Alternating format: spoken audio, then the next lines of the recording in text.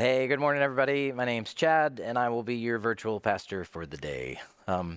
Good to see you, but not really, because I can't see you. We're still in this Corona time, and I agree with Daniel. Isn't it getting a little bit old? I love the series we're in right now, though, A Hope and a Future, and I need it. I need it for my own heart, and I hope that today is an encouragement to you as well. So I'm going to just pray again for us, pray for God to move in our hearts, for him to wake us up to the truth in his word. So if you feel comfortable, open your hands, even where you're sitting, wherever you are, even if it's later in the week. Let's just trust the Holy Spirit can meet you right where you are. So let's pray together.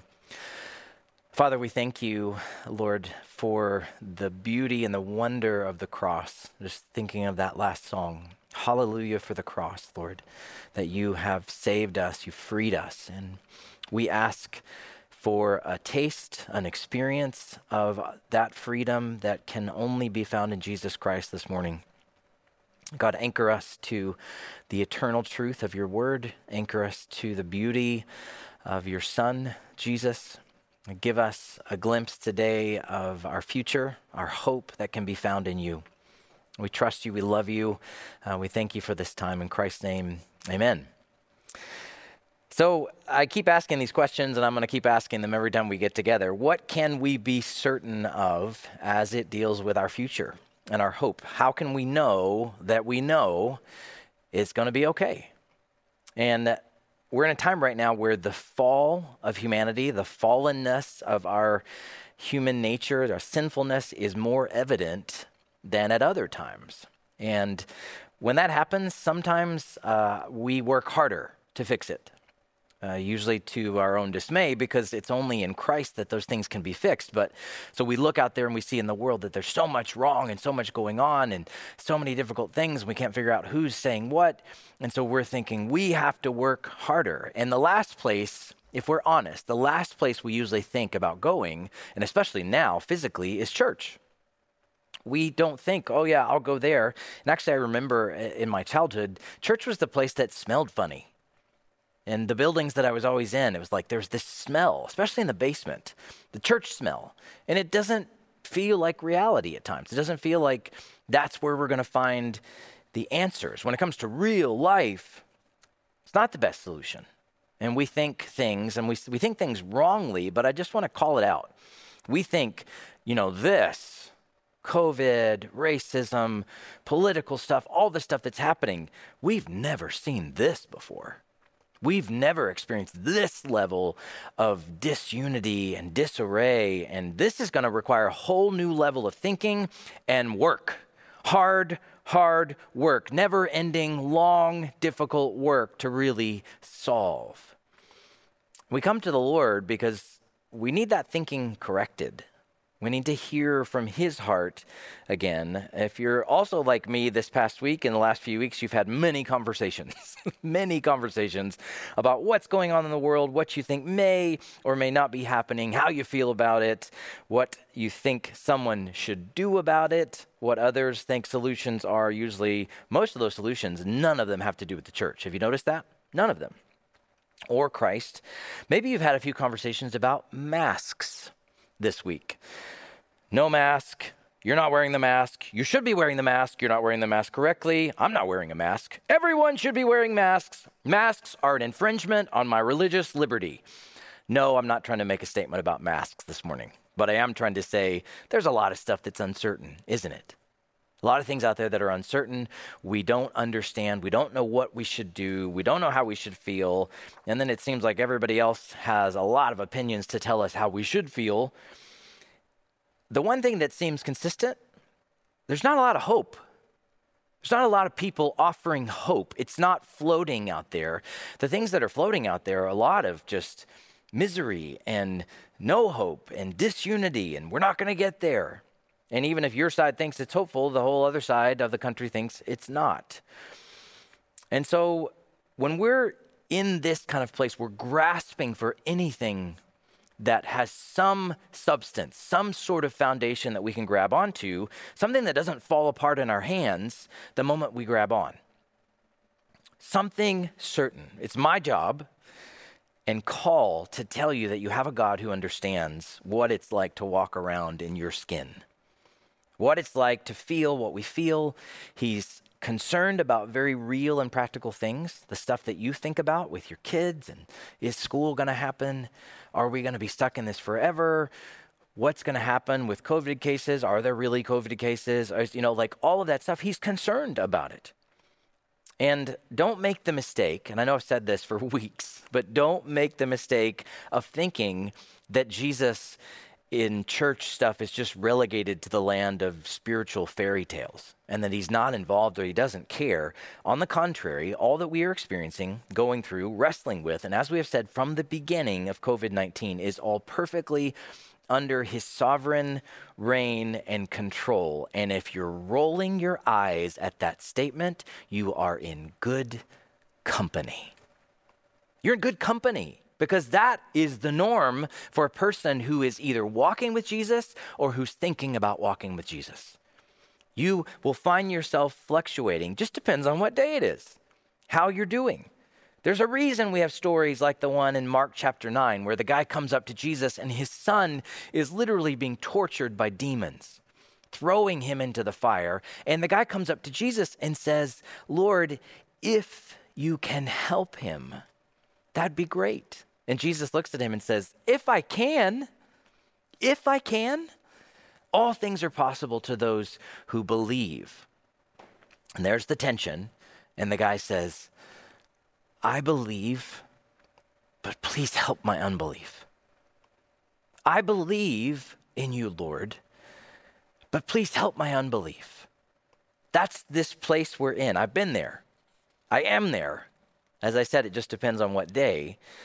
So what do you do when your faith feels paper thin? When just the right amount of doubt could cause it just to crumble and fall apart in your hands?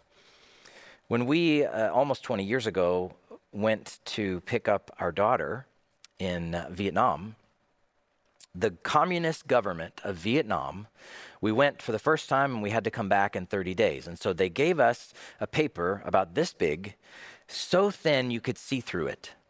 Written her name, our names, some other stuff in Vietnamese and the government. And basically what they said is this piece of paper, this thin, tissue-thin piece of paper, you must have it to have Maya be your daughter when you come back.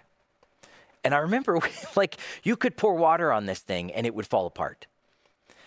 And so I started thinking about that because the truth, the underneath truth about what God was doing in building our family was this. Maya Lynn had always been our firstborn. God says before the foundation of the world, he planned for her to be a part of our family. And so no tissue thin piece of paper was going to get in the way of that. And yet we still had to take it back and hand it in. And God used that communist government system and the things that were happening there and our faith and his plans from before the foundation of the world to bring our family together, to make our little family. How can we grab on to the before the foundation of the world truth for today, for what you're going through, for what I'm thinking about with COVID? How do we grab on to truths that come in God's word? And how can they be more than just spiritual fairy tale stuff? I'll say that I'm growing more and more in love with Jesus and with his word every day. I encourage you, spend that chair time with him. If you're not, man, you're missing out. That is how you grow. That is how you learn. That is how you fall deeper in love with him, is spending time in his word every day. One of the guys that I kind of hadn't been so fond of over the years is one that the Lord used to write most of the New Testament, and it's Paul. And so I kind of had a weird relationship in the way I saw Paul. It was just hard. I love the stories. I love the gospel stories of Jesus coming in and raising Lazarus from the dead and the smell in the tomb and all that kind of stuff. People crying. Like, I can get my head around this. And then I get Paul, and he's a scholar, and he's deep, and he's going a lot of places, and there's not a lot of stories happening. He's just telling a lot of truth. It's all packed, very dense. It's not a weird relationship, but I'm falling in love with Paul. And I think he's very compelling. And It's God's word through Paul, but he's the one who has said things like this: I can do all things through Christ who strengthens me.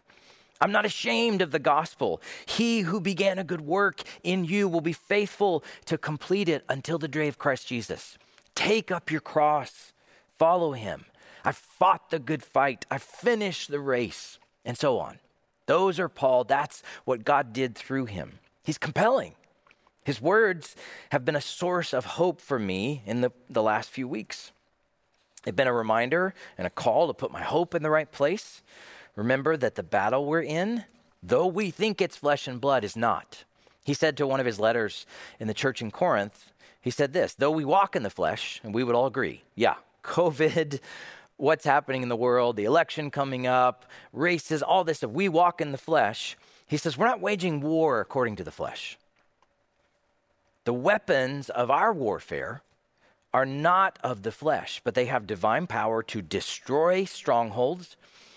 We destroy arguments, every lofty opinion raised against the knowledge of God. Take every thought captive to obey Christ. I bet you have a few thoughts, I know I do, that need to be taken captive. But those weapons, they have an impact on us first, and then God uses our weakness and his weapons working on our hearts, the weapons of the word of God and prayer and the Spirit and worship, and then they start to help us tear down arguments that we hear out there. And because this isn't a nice conversation between me and Satan, we're at war. We are in all-out war. I need effective weapons. Don't give me a 22 when there's a 105 millimeter howitzer available. I want the big guns. Okay? I want the big guns to handle these difficult moments. And there are moments when it's time to pull out the big guns. And I would just say, as I thought about what to speak about today, I needed my own heart bombarded with the truth of Jesus and the gospel. I was in high school and I had probably one of the lowest moments, and I couldn't even tell you what it was. I was just so discouraged and just didn't have a lot of hope. And I had a best friend named Paul, and I remember he pulled out a weapon from Scripture, a big gun, not a 22, a 105 millimeter howitzer gun, and he said, read Romans 8. I was like, Romans 8? What is that? What's Romans 8? I've been turning there the last few weeks again and again, and today I'm doing the same for you. There are times to open up a can of Romans 8 on a heart and a soul. It is both a big weapon and a break glass in case of emergency kind of passage. So let's break the glass. Romans 8, verse 1. You can read along on the screen. Just listen to this. And I remember the first time I read this, Paul told me to read it. There is therefore now no condemnation for those who are in Christ Jesus. The law of the Spirit of life has set you free in Christ Jesus from the law of sin and death. For God has done what the law, weakened by the flesh, could not do. By sending his own Son in the likeness of sinful flesh, and for sin, he condemned sin in the flesh, in order that the righteous requirement of the law might be fulfilled in us, who walk not according to the flesh, but according to the Spirit. Now it's packed. It's Paul. Okay, he's packed in there. You could spend all day just trying to figure out the things that are in there. And whenever a pastor says that, I'm always like, oh, brother, here we go. But don't worry, I'm not going to do that. I'm a fly high on the story. My goal is to get you with Jesus, spending that time. And so I encourage you, open up this chapter. There are great things to be found. But I started thinking, and sometimes I just latch onto a word, and condemnation was the word. That's what I saw. Condemnation. There is no condemnation for those who are in Christ Jesus. You know, when all of this started back in March, do you remember the onslaught of the word canceled that we saw and heard in the news? First, it was small, maybe an event that you were supposed to go to, a Bible study or somebody's house. You were going to go to a meal. Maybe it was a trip or something, and it was canceled.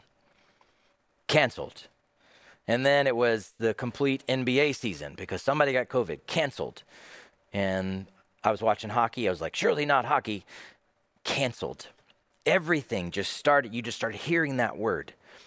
And then, and I know not everybody agreed, but church, in-person church got canceled.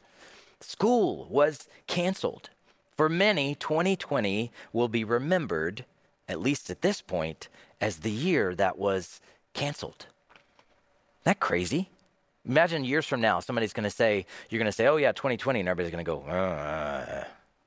2020. Everything's canceled. But who would have guessed that would also include people?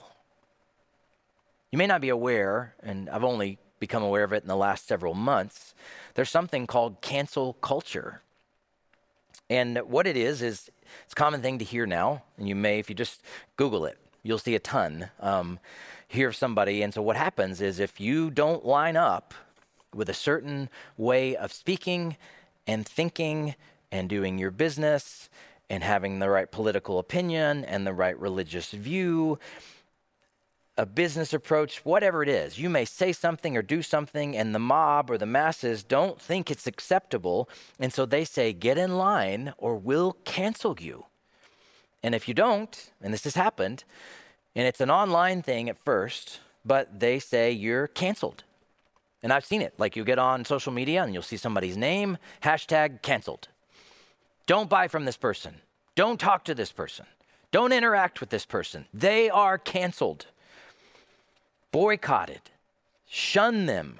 Publicly shame them. Oust them from interaction.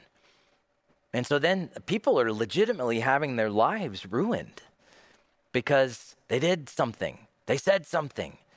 And then you'll watch them. They scramble. People scramble in our current cultural moment to make sure they say exactly the right thing because there's no room to make one mistake ever. And even when they say what they think is the right thing, whether that's about coronavirus, politics, racism, whatever, they still get called out. And then they rush to fix that because they don't want to get canceled. What's the Lord have to say about being canceled? Is it a real thing? Is there a spiritual cancellation? Can you be shunned or canceled by God? This chapter begins with the word therefore, which is always a clue for us that it means it's following something that was just in the previous section. It's an answer to a problem or a question that Paul beautifully laid out in chapter 7. So again, if you're looking for somewhere to jump in, he details what it's like for you and me to struggle with sin on a daily basis. And he says this in chapter 7, verse 15. He says, I don't understand my own actions. The very thing I want to do, which is to please God and obey him, I don't do it. Instead, you know what I do? I do the thing I hate. I do the thing I hate. I have a desire to do what is right, but I don't have the ability to carry it out. Can you relate? I sure can. And here's his conclusion. Finishes chapter 7, which he answers in 8, but he finishes chapter 7 with this: wretched man that I am. I'm a tool. I'm nothing. I can't do this, God. And he asks a question, and it's a question you should answer. You should ask and look for an answer in Scripture. And he says this: who will save me? Who will deliver me from this body of death? His short answer right at the end of 7 is thanks be to God through Jesus Christ our Lord, the Jesus answer. But then chapter 8 is the big guns. He is going to explain and to expand. And when he says, there is therefore now no condemnation for those who are in Christ Jesus, or to put it in today's language, if you are in Christ, he will never cancel you. If you are in Christ Jesus, he will never cancel you. And the Bible knows all about cancellation, except that it's a much more permanent cancellation. Here you may lose reputation or business, but the Bible talks about losing or gaining your life for eternity. I still remember reading this verse for the first time. Chad, you are not condemned because of me. Because of me. It has been a use in case of emergency passage for me ever since. No condemnation for those in Christ. So when I feel worried, I feel anxious, I feel condemned, and if the enemy is trying, and I'm not sure how all that spiritual battle stuff works, but I believe the scripture that says there's a spiritual battle and that the enemy doesn't like me, and that somehow, whether he uses like some really low-level demonic influence, I don't know, maybe I'm not that important. for Satan himself to actually waste his time on me. Maybe all it takes is like a slow, low-level demon or whatever. I don't know how it works, but I do believe it. I believe Paul when he says, hey, it's a spiritual battle that's going on. So when that stuff starts happening, you know what I do? I Romans 8 it. I open it up and I say, guess what? There's no condemnation for me because I'm in Christ, and this is the one person you can tell this. Satan, go to hell. You go to hell. You have no authority in my life. There's no condemnation because I'm in Christ. Now, maybe you're somebody who's like, I'm fine. I don't feel canceled. I'm not worried about spiritual cancellation either. I don't know if I really believe that stuff. I'm not worried about the law of sin and death. I'm just living, just kind of getting along. At some point, and I pray this is a reality for you, you will feel the weight of that sin and true cancel culture. The true cancel culture is the law of sin and death that says you're born captive to sin, under contract to pay for sins. I'm going to show you a picture from one of my favorite stories and movies. This is from Disney's version of A Christmas Carol. That's Jacob Marley, and it really makes me shudder every time I watch it. I love this story, but this is a great example of what it means to be born captive. Born under contract to sin, Scrooge turns to his former business partner, now dead, haunting him as a ghost. And Scrooge says, "What are those chains?" And Marley says, "I wear the chain I forged in life. I made it link by link, yard by yard." And then he looks at Scrooge and he says, "Is its pattern strange to you?" He said, "It's because you should see yours. It's much longer. It's much heavier." And then he finishes with this final line, and it was in Charles Dickens' original work. I just read it this morning. I've got a copy in my office. He says this, "It is a ponderous chain." It is a ponderous chain. Now, it's not my job to bring conviction of your sin. I can't do it. You may argue with me that you don't need saving and that you handle your sin well enough. So I may not be able to bring that conviction or understanding in your heart, but I must tell you the truth of your life and my life. Without Jesus Christ, it is a ponderous chain. And we continue to make it since birth, link by link, yard by yard. And Paul says, but God. There's always this conditional thing, though, if you have accepted it. But God has done what we couldn't do. We can't break that chain. We can't get free from it. How did he do that? Right there in verse 3, by sending his own son. In the likeness of sinful flesh, and for sin, he condemned sin in the flesh, which you can just read in parentheses. He condemned Jesus Christ, the perfect Son of God, in the flesh to death. He condemned him to death in order that the righteous requirement of the law might be fulfilled in you and in me, who walk not according to the flesh, maybe, but according to the Spirit. So here's the question. In our world of cancel culture, in the Bible's view of the real cancel culture, are you walking according to the Spirit or according to the flesh? Are you holding on to the tissue-thin paper of religious effort or the truth of God's eternal plan in the gospel? So let's talk a little more about those ponderous chains. Verse 5, those who live according to the flesh, those who are chained, set their minds on the thing of the flesh. But those who live according to the Spirit, set their mind on the things of the Spirit. To set the mind on the flesh is death, but to set the mind on the Spirit is life and peace. Mind set on the flesh, hostile to God, does not submit to God's law. It can't do it. Those who are in the flesh cannot please God. You know, there's a book by a guy named Stephen Gross. It's called The Examined Life, and he tells about a day that none of us will forget, 9/11. A lady named Marissa Panagrosso worked on the 98th floor of the South Tower of the World Trade Center. She remembers sitting at her desk and a hot wave, almost like an oven, was open, blasting through the window of her office. She didn't hesitate. She didn't grab her purse. She didn't make a phone call. She didn't turn off her computer. She got up, she walked to the nearest emergency exit, and she began the 98th floor descent to the ground. What she found crazy and interesting was that far more people chose to stay right where they were. They didn't get up. In fact, some of them then just made phone calls to outside people. An entire group of her colleagues, after that hot wave of air hit the room, they could feel the shudder of the building, they went to a meeting that they previously scheduled. Well, we got a meeting, let's go on, let's go over that budget. Everybody pop in here. I know we just felt that blast of air. She was going down the stairs and she saw some people who had made the decision to leave. And then they said, oh, actually, I got to go back up. She's like, what are you doing? Like, well, I forgot a picture of my kids and my purse, my stuff, my life. I can't leave it. I can't. The chains. To me, this is the clearest example of what it means to walk in the flesh. The building, my life, your life, has been hit by the plane of sin and death. Excuse me. It's a ticking time bomb, and we all know what happened. It will collapse. You need to get out. Instead, you make a phone call. You go to a meeting. You have a moment of, well, maybe I should go, but I'm going to go back in. Why? The chains of sin and death.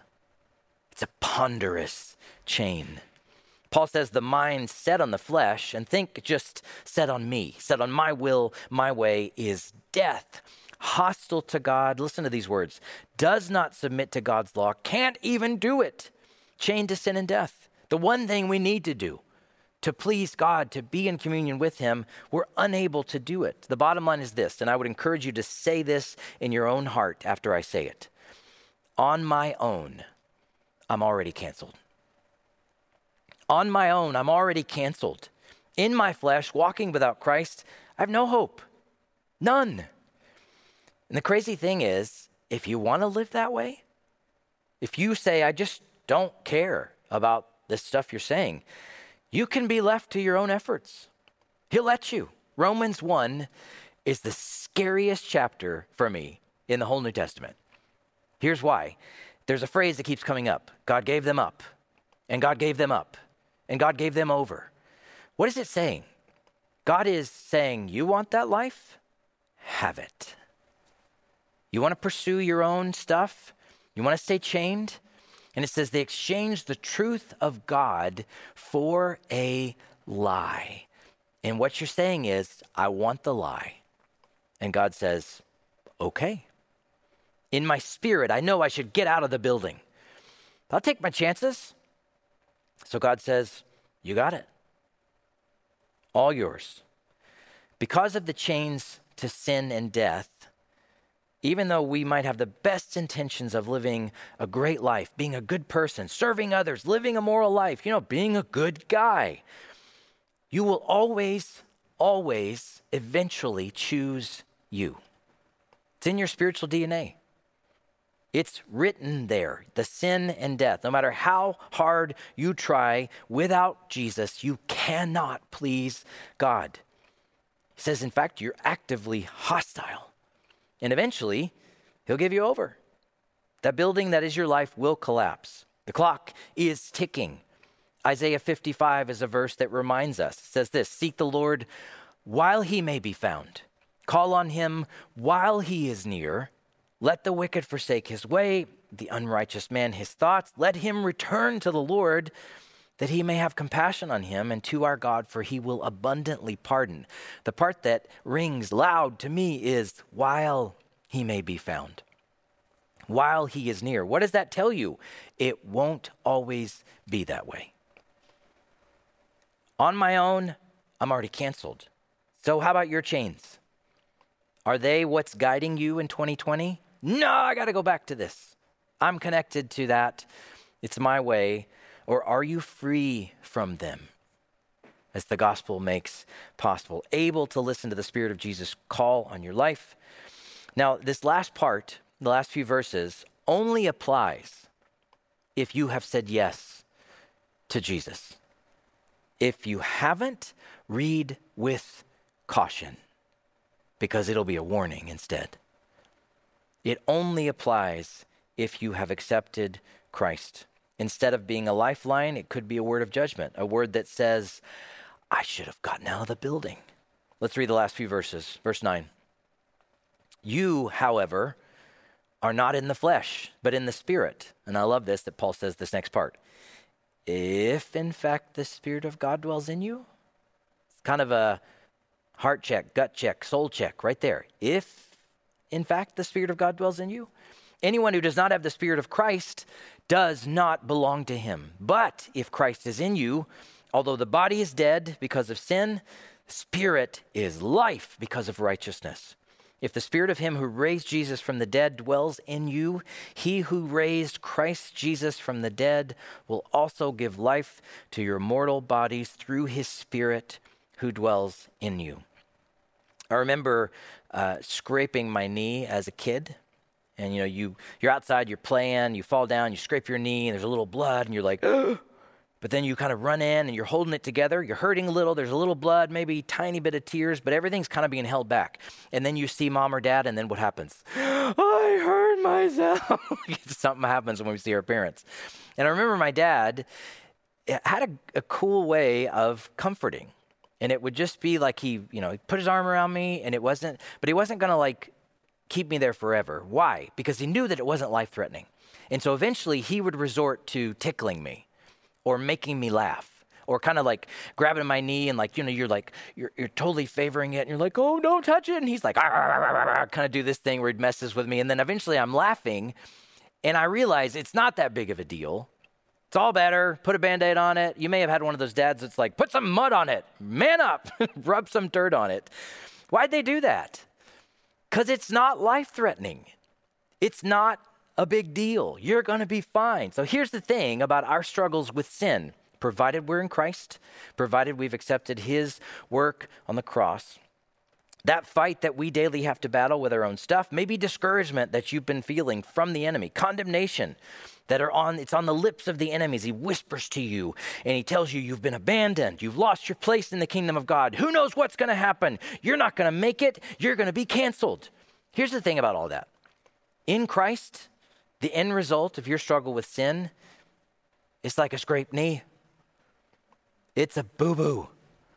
And God has handled it. It has been handled. It has been healed, made whole, forgiven, taken care of, redeemed, washed away, wiped clean. So for those of us who are in Christ, Paul is like a good daddy applying that good old laughter medicine that reminds us to put some Easter Sunday on it. Put some Easter on it. It's just a scrape. He's risen. Put some Easter on that thing. Think about the truth of what he's proclaiming. The same power that raised Jesus from the dead. Let me say that again.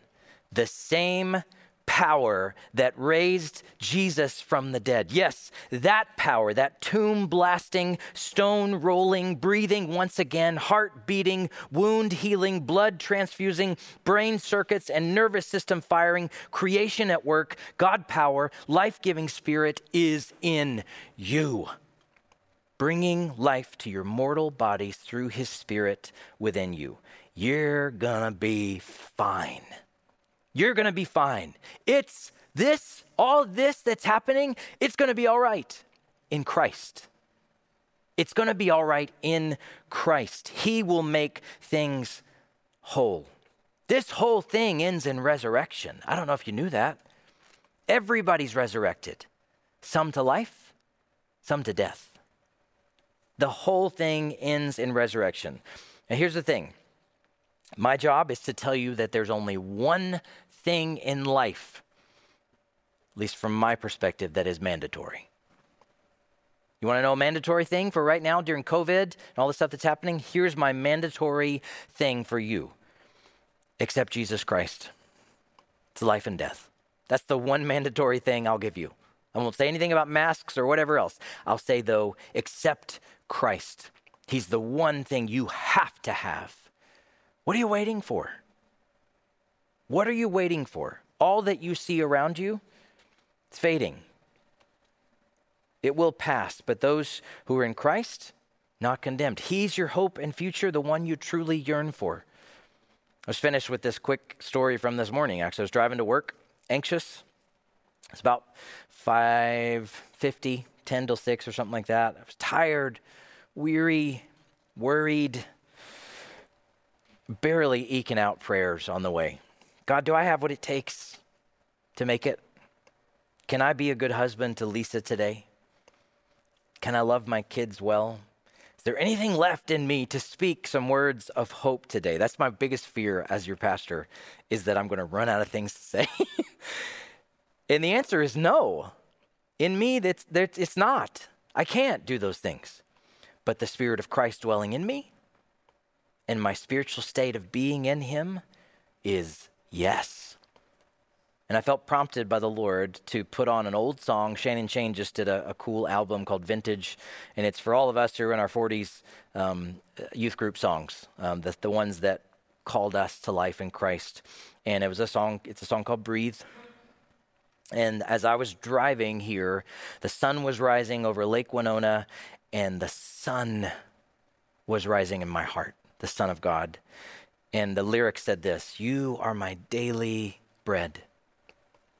Your very word spoken to me, and I am desperate for you. I'm lost without you." And then they do one of my favorite things, which is to mash up songs. So they added a line from one of their songs that says, "Lord, I want to yearn for you.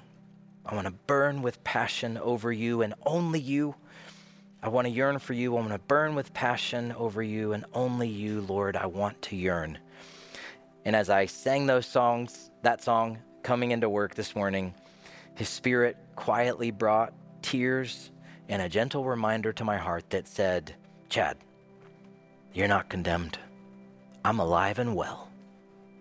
I'm alive and well. It's all going to be okay." Let's pray. Lord, thank you for passages like Romans 8, which indeed break glass in case of emergency, Lord. And I heard your Spirit over the last week telling me to do just that. Thank you, God, that it worked once again. Once again, drew me in, spoke life and truth to me. God, I pray right now, Lord, whoever is listening, and if they're listening by your Spirit and according to your Spirit, and their heart is softened and tender, and they're tired of the chain, they're tired of living according to their own way, I pray right now, Lord Jesus, that you would open their heart and their voice to just say simply, "Lord, I'm done. I'm done with me."